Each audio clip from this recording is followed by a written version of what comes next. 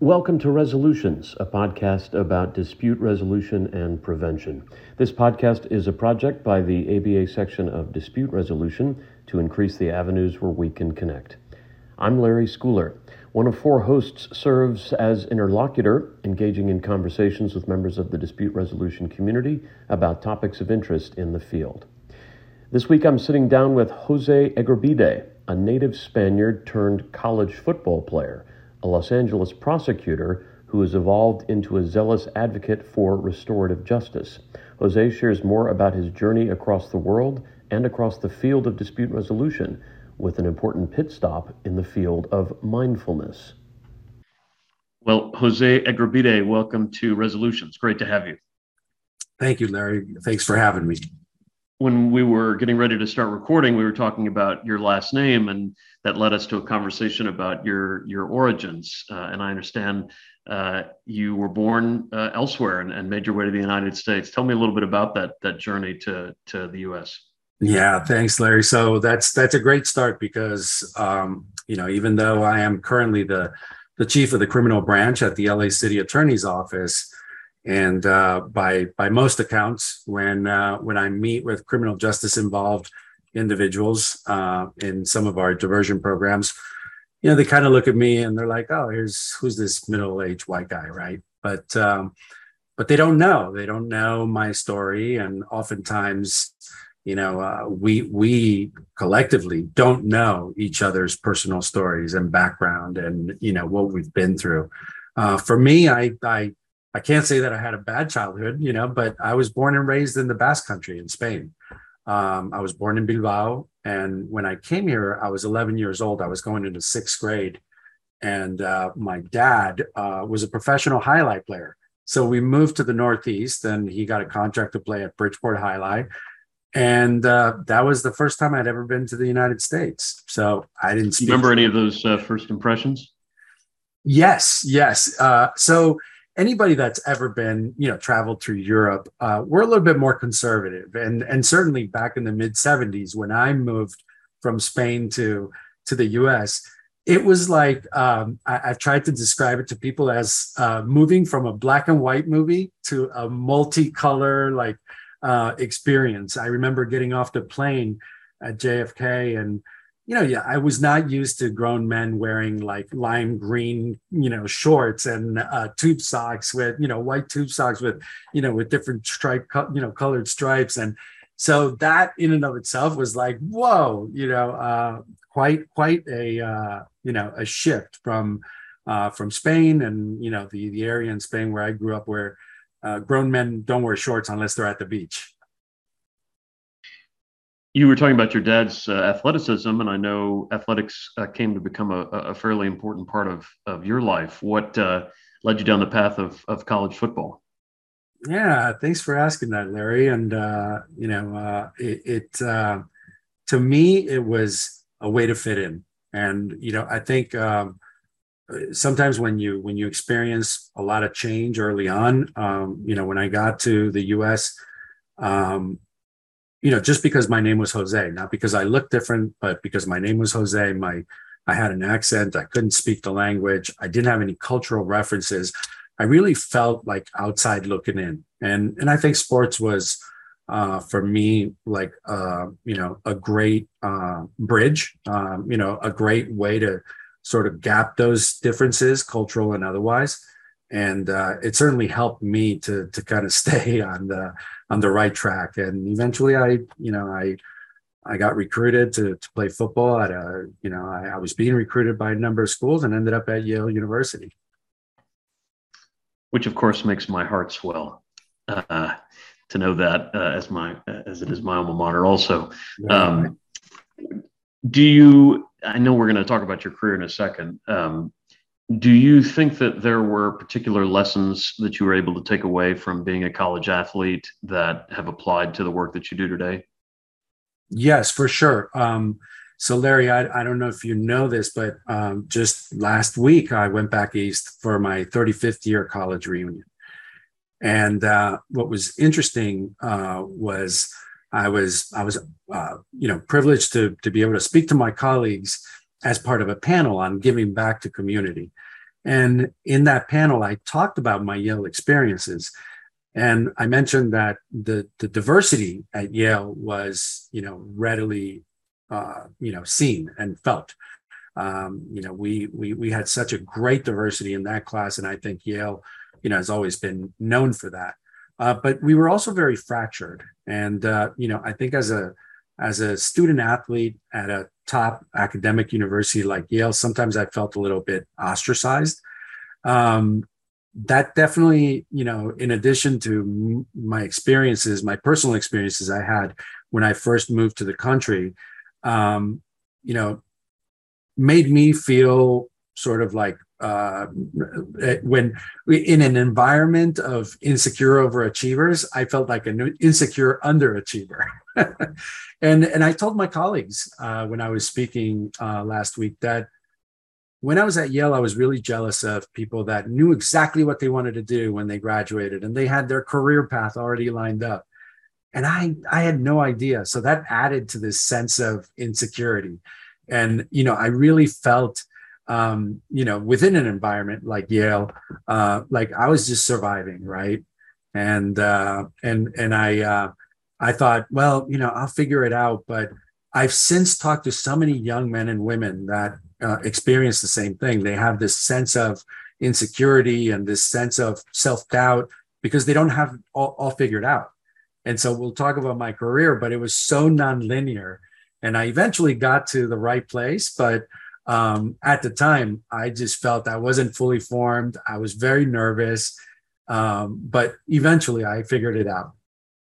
Help me identify where along the journey, the practice of law entered into your field of vision and what, if anything, kind of led it there? What got you interested in that?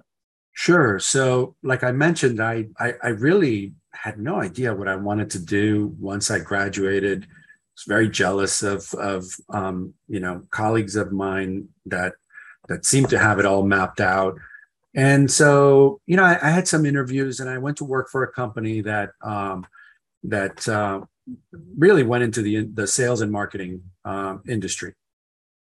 And I worked for this company out of Chicago, did some work domestically in sales and sales support, and also got a chance to travel around and, go down to Latin America, to Colombia, Venezuela, Chile, Uruguay, Mexico, help one of our consultants set up distributorships throughout Latin America for our products. And so that was a great experience. But after 5 years of doing sales and marketing, domestic and internationally, I still was not fulfilled. And I knew that I wanted to go back to school. So it was a matter of like, am I going to go back to business school or law school? And I chose law school. And so that's when I enrolled at Pepperdine Law School. And when you were in law school, kind of where did you see your career taking you, or what within the broader ecosystem of law drew you in? Yeah, that is the non fully formed sort of effect continued in law school. There were some folks that they were like, I want to be a judge, or I want to pursue like the private sector, and I was still trying to figure it out. I went into it thinking I wanted to get into international law until I realized how small that field is. And it's really just domestic lawyers practicing for a large multinational. And when I came out, I realized, well, I love sales. I loved presentations. I felt that I had a presence in moot court, and I really enjoyed that type of work. So eventually somebody that I knew said, you would be a great prosecutor, and so there was an opportunity for me to apply at the Los Angeles City Attorney's Office.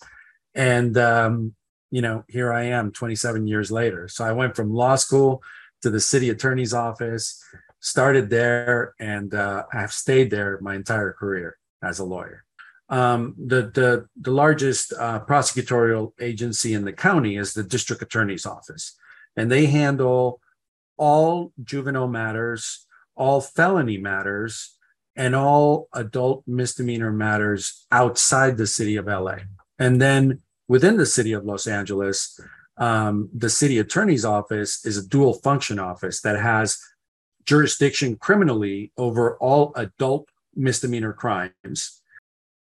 I know that the session that you gave at the conference was very popular, very well attended. And so there may be a number of listeners who are already familiar with the journey you took from traditional prosecution to restorative justice. But I also think there could be some listeners who still don't even know what we mean when we say restorative justice. So perhaps start there, if you would, even to include how you get introduced to it, and how you sort of think about what it means. Sure. I mean, I think a lot of lawyers go through sort of an evolution. When we start out as a young lawyer in court, especially for prosecutors or public defenders, it's all about getting into court, doing a trial. And, for me as a young prosecutor, trying to get as much courtroom experience as I could, rack up a bunch of jury trials. And, and while that's certainly how I felt when I first started, there's a feeling that sinks in, even though relatively speaking, misdemeanors, they're only punishable up to a year in jail. And I say only, relative to felonies where you're really, somebody's life could be at stake. So the stakes are lower, but you're still dealing with, you're dealing with individuals, you're dealing with people's lives. And so you shift, at some point in your career, you realize, hey, there's individuals behind these files, both on the victim side and on the offender side. There are personal stories, and there are reasons why these individuals ended up in this situation. And so you shift from this very transactional mode that maybe you start off as, and then get into a more, at least for me, a mode where I really wanted to see if there was any way to have a transformational effect. Most prosecutors think about public safety as the guiding goal. But here in this office, and certainly under my current city attorney, Mike Feuer, our focus has been on reducing recidivism as much as it is. Of course, you want public safety. You want to enhance public safety. But if you can reduce recidivism, the rate of reoffense by criminal justice involved individuals, then that's really a win for everybody, right? And so I guess that's my long-winded way of saying that somewhere along the way, I shifted from this transactional mode to a transformation mode. I guess one thing I'm wondering about is the way in which you perceive restorative justice to be changing in the public imagination. And I ask that in part because in the work that I've done with policing, you certainly see this fairly roller coaster-ish kind of ride here, where obviously in the summer of 2020, we saw this sort of cataclysm and national reckoning around how, policing is done. And here in the last, several months, you've started to see municipal budgets for policing go up, and concerns about crime rates rising go up.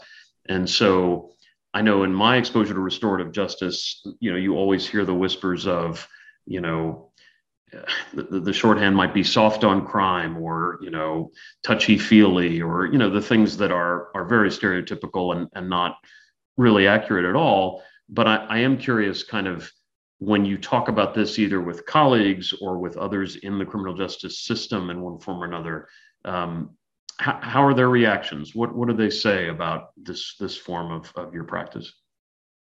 So it is. I think that you have some folks that are very well informed, and others that do look at it very cautiously, or with a sort of a critical eye, like is this soft on crime, like you said. You have everything in between. I think if you ask 10 different people what restorative justice means, you'll get 10 different definitions. And so, for me, I think that because of my growth mindset, and I'm just like a curious individual. Um, I was, I feel like I was practicing restorative justice even before I knew what restorative justice was.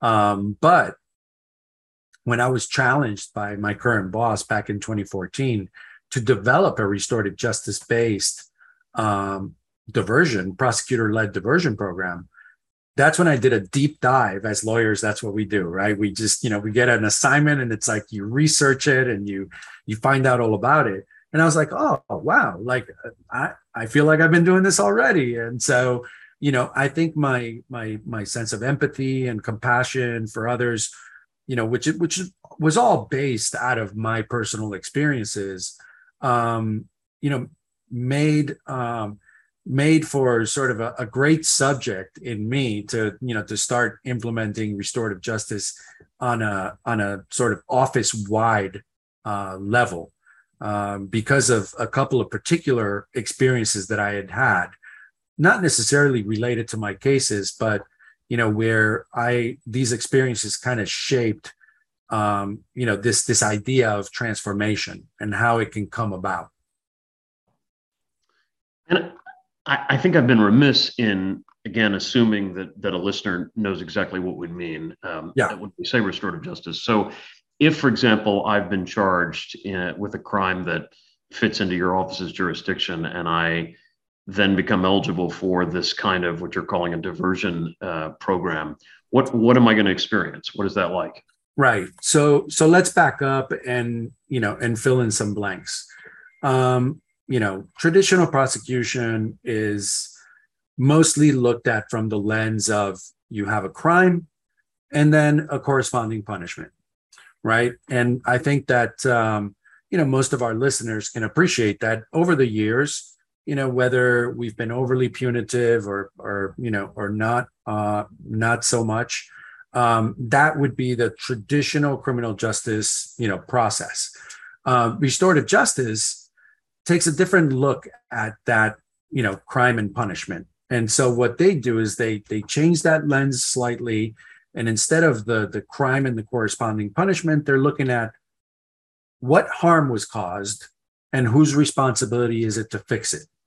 And so by looking at it in terms of the harm and the repair or the restoration, you're really you're not so focused on, okay, this concept of punishment, right? Or sending someone to a penitentiary. The word itself has like religious connotations, right? You're going to be sent somewhere where you're going to be placed in isolation. You're going to think about, that you were a bad person, and somehow that's going to magically make you come out and be a better member of society. I think our listeners will appreciate that definition, but also the understanding that restorative justice is an idea that is not new. It's thousands of years old, and it comes from pre-colonial cultures, and even before that, tribal cultures, of making sure that when a member of a tribe committed a wrong against the tribe, that they were not just automatically kicked off the tribe.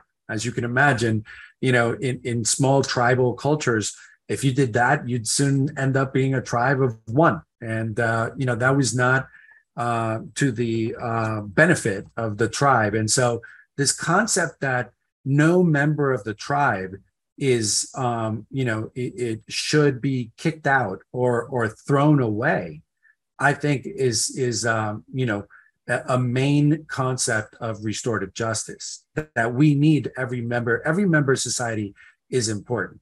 And the other concept, I think, that's oftentimes missed, Larry, and perhaps you've had this experience, is the idea that restorative justice has to start with this concept of accountability. So when folks say, oh, it's soft on crime, well, not necessarily. It is if you decriminalize and decarcerate, and then the alternative is zero accountability. But that's not restorative justice.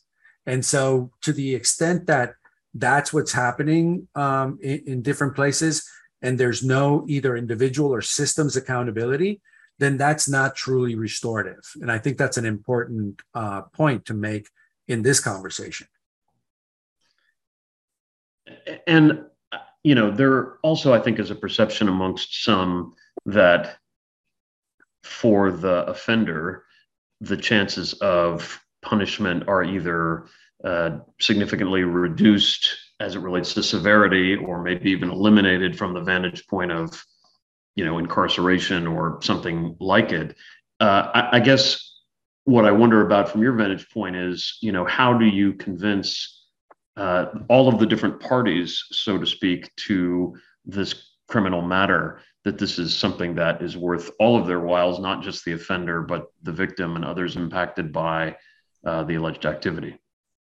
No, that's a great question, Larry, because you know, there's a proportionality aspect to that really matters, and that is, you know, this idea that you have to find a sweet spot in order to have transformation, and so whatever the engagement plan is, or whatever the, you know, the sort of response, the restorative justice response is, needs to be proportional to the offense. You can't overburden or underburden an offender.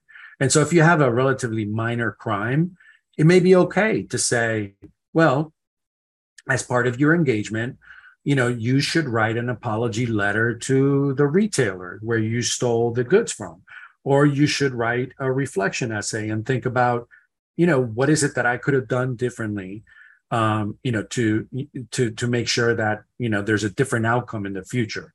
And then maybe perhaps have that individual also give back to the community by working in an environment where, you know, the same environment that they stole from, you know, so that they can see that these individuals work hard, that these businesses are necessary for the neighborhood, you know, so that also creates a greater sense of empathy on the part of the offender towards the victims, right? And that's fine for petty crimes. But as you get higher and higher up in the severity of crimes, there may be a punitive aspect that is woven into the response.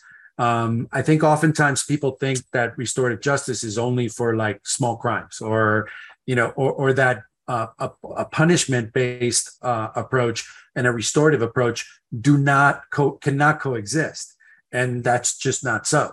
Oftentimes, you see state prisoners that have their aha moment, if you will, in terms of restorative justice when they're participating in circles within the prison, and it's only in that context when they start seeing that other inmates are opening up, becoming vulnerable, if you will, and sharing their stories of survival, that they really get, you know, this deep dive into their individual trauma, and they're able to overcome it and come out the other side. So, you know, those are very powerful sort of points that that I think, you know, when you speak to people on the streets, you know, the concept of, oh, soft on crime, or the concept that, you know, punishment approach and a restorative approach cannot coexist, or, you know, concepts like that, the proportionality concept,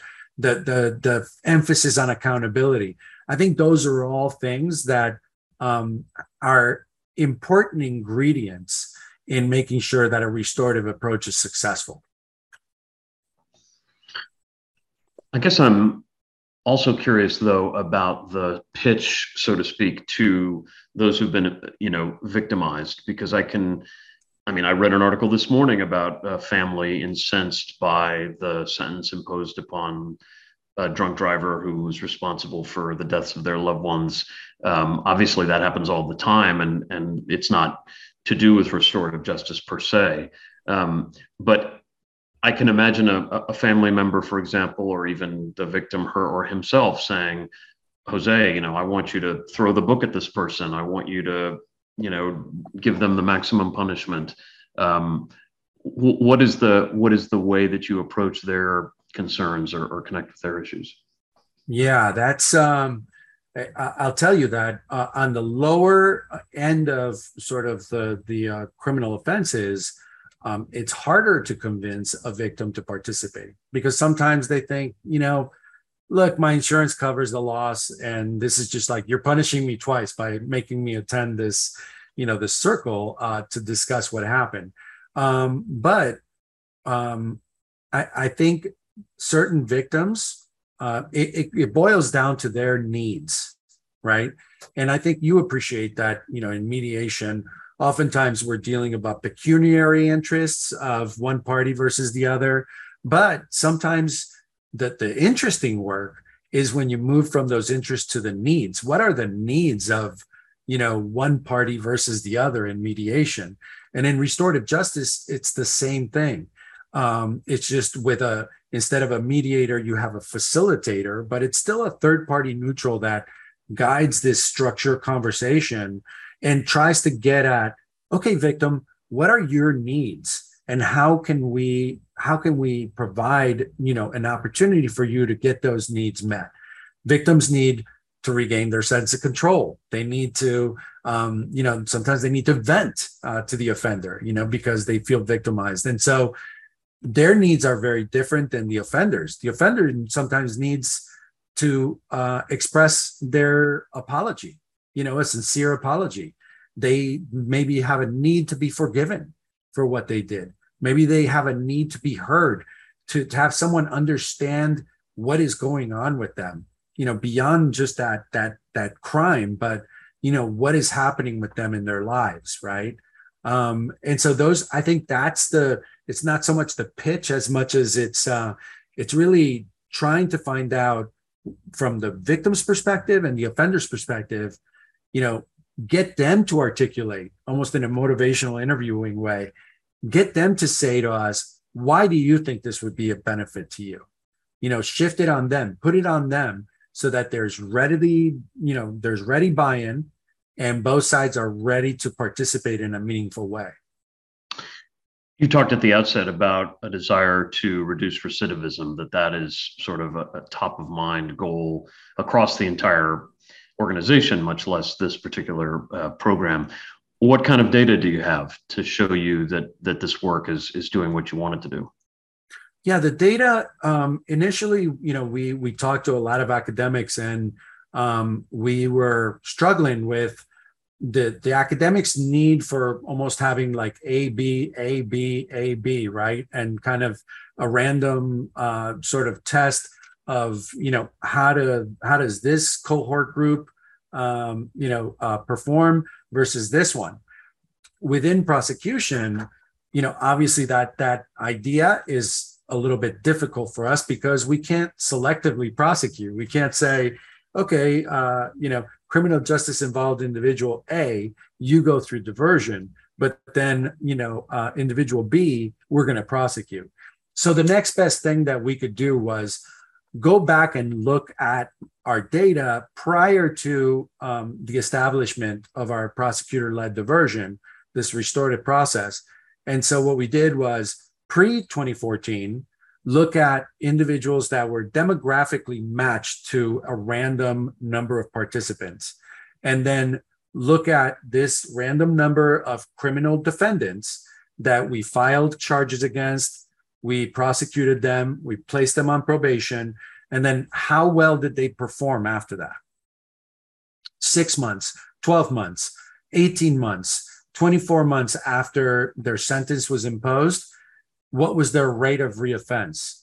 And then we looked at a random number of participants in the program, again, demographically matched, age, gender, charges, et cetera. And so we looked at how well did they perform after going through a process where we were supportive of their participation. We let them know that this was an opportunity to talk about root causes, to try to address them, give them some supportive services. And then by agreement, they also agreed to have their criminal history run in 6, 12, 18, and 24-month intervals after successful completion. And when we looked at the numbers, we were seeing 5 to 7 times lower recidivism rates by the individuals that we put through this prosecutor-led pre-filing diversion program. So not only better outcomes, Larry, but also intercepting these cases at before they even enter the criminal justice system. So a system savings, but also a more transformational outcome where these individuals were actually modifying their behavior in a way that they were not if we punish them. You know, it occurs to me as we're talking about this that obviously we're doing it in the context of the field of dispute resolution, and you referenced parallels between what a mediator may do for two parties in conflict and what a facilitator in a restorative justice setting may do. And I certainly, as both a professional and as an academic, view restorative justice along a spectrum or a menu, if you will, of options in dispute resolution. At the same time, I guess it occurs to me that the scenario is so different in certain ways from what two parties who come to mediation, for example, might be seeking. And we've often heard the phrase victim offender mediation, but I'm challenged by that just because there's not exactly the same sort of standing for both parties there. You know, there are criminal charges pending, perhaps. I guess I wonder, given that, you know, you made this presentation to the conference, we're talking here, where do you see restorative justice fitting into the broader ecosystem of dispute resolution, and maybe where does it stand out? Where does it differ? Yeah, I think you're right on that. It's this power dynamic that is different in most traditional mediation settings than it is in a victim offender mediation. So it's almost like a misnomer, right? Because you do have a power imbalance. One was clearly the victim and one was clearly the offender, whereas in some mediations, again, you have two parties that are more or less on equal footing and they're just trying to resolve a conflict, right? And so I think that's a very astute observation, and one that kind of drives not only the future of restorative justice, and regardless of what modality you use, but also mediators' role in the future of restorative justice. Because like in mediations, you need a neutral third party that is capable of maintaining a psychologically safe space. That's so critical. And I think mediators, by and large, are, they have all those skills to do so, and to practice appreciative, listening, and to reflect back what they're hearing from either side. And so they have all the tools to step in and facilitate a circle discussion. Now, where it's different is, like you said, within that circle, there are certain needs that the offender has, that the victim has. Maybe you have several members of the community that are also part of this circle, and they're there to kind of, if we don't have a victim that shows up to the panel discussion, they're there as proxy victims, and so they speak on behalf of the victim and the community with the offender. And the mediators that we're using in our programs, we bring them from our dispute resolution program. So we bring them into our restorative justice arena, but they're already seasoned veterans in traditional community mediation.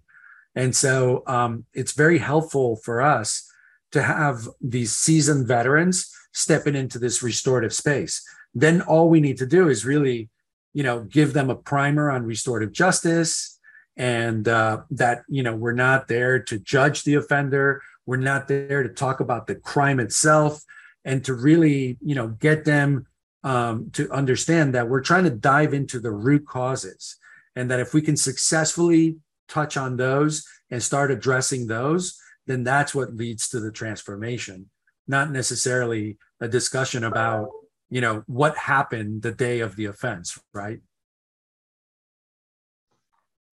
Yeah, it's a fascinating space, I think, for those of us who, practice dispute resolution, to find ourselves in, and to hold space for someone who, may be on the verge of taking accountability for something we as the neutral have feelings about, I think creates some remarkable dynamics. one other thing on restorative justice before I turn to just a couple of other quick things. Part of what you read about the Los Angeles program that you helped to birth is its sort of notability or its significance nationally. And my observation has been that restorative justice has more quickly gained traction in countries other than the United States. I'm curious whether you see it the same way. And if so, what's going on there, do you think? Where is any resistance or slowness in making some of the necessary paradigm shifts coming from? I do feel that there are some countries that, as a matter of as a national priority, they've adopted restorative justice or restorative justice principles into their frameworks. I think maybe it's a little more challenging here in the United States with different states and different, municipalities and counties, coming up with their own strategies, and they're not always in lockstep with each other, right? So again, I think you have a lot of great energy and great projects throughout the country, but there isn't like a unifying or a uniting set of guiding principles. It takes me back because before I started teaching restorative justice at Pepperdine, I got to meet sort of the teacher that I was replacing, Daniel Van Ness. And Daniel Van Ness is he's a scholar and a practitioner on restorative justice. He's an amazing guy. So when I first heard, oh, this is the guy that I'm replacing, I was like, oh, I he helped draft some of the restorative justice principles for the United Nations, and I was like, I'm supposed to replace this guy, and I was feeling very nervous until I talked to him, and he said, Jose, your experience at the LA City Attorney's Office as a practitioner is something that is very different than talking theory or theoretical restorative justice and different models. And he told me, the stuff that you're doing is how restorative justice is going to sort of change, in the United States. How it's adopted into the criminal justice system.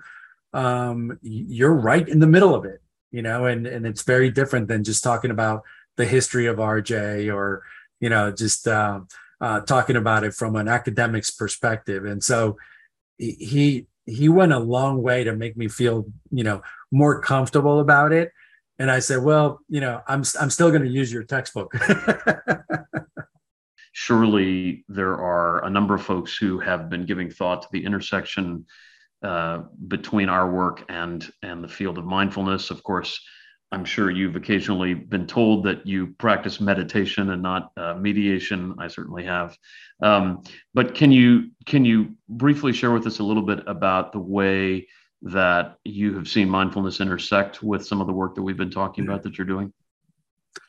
So, for me, it was kind of a personal and then professional experience. And so I had, my older sister, who was only a year and a half older than me, passed away in 2017. As a result of that, I did some personal work on trauma, and that personal work led me to explore mindfulness. And so the way I did it was the only way I know how, which is, I grabbed a book from a friend's shelf. It was called Search Inside Yourself. And, I looked up the author, I called them, I hounded him. His assistant put me in touch with his nonprofit, the Search Inside Yourself Leadership Institute. And then through a series of other events, I ended up in front of their CEO, Rich Fernandez. And I started talking to him about, hey, what you guys are doing is great. I mean, I think that, this whole mindfulness movement that was birthed at Google, and now this nonprofit that is now, teaching mindfulness to sort of Silicon Valley companies. That's great. But, How about thinking about mindfulness in the public arena, in the public sector, and trying to promote the use of mindfulness to help criminal justice involved individuals modify their own behavior.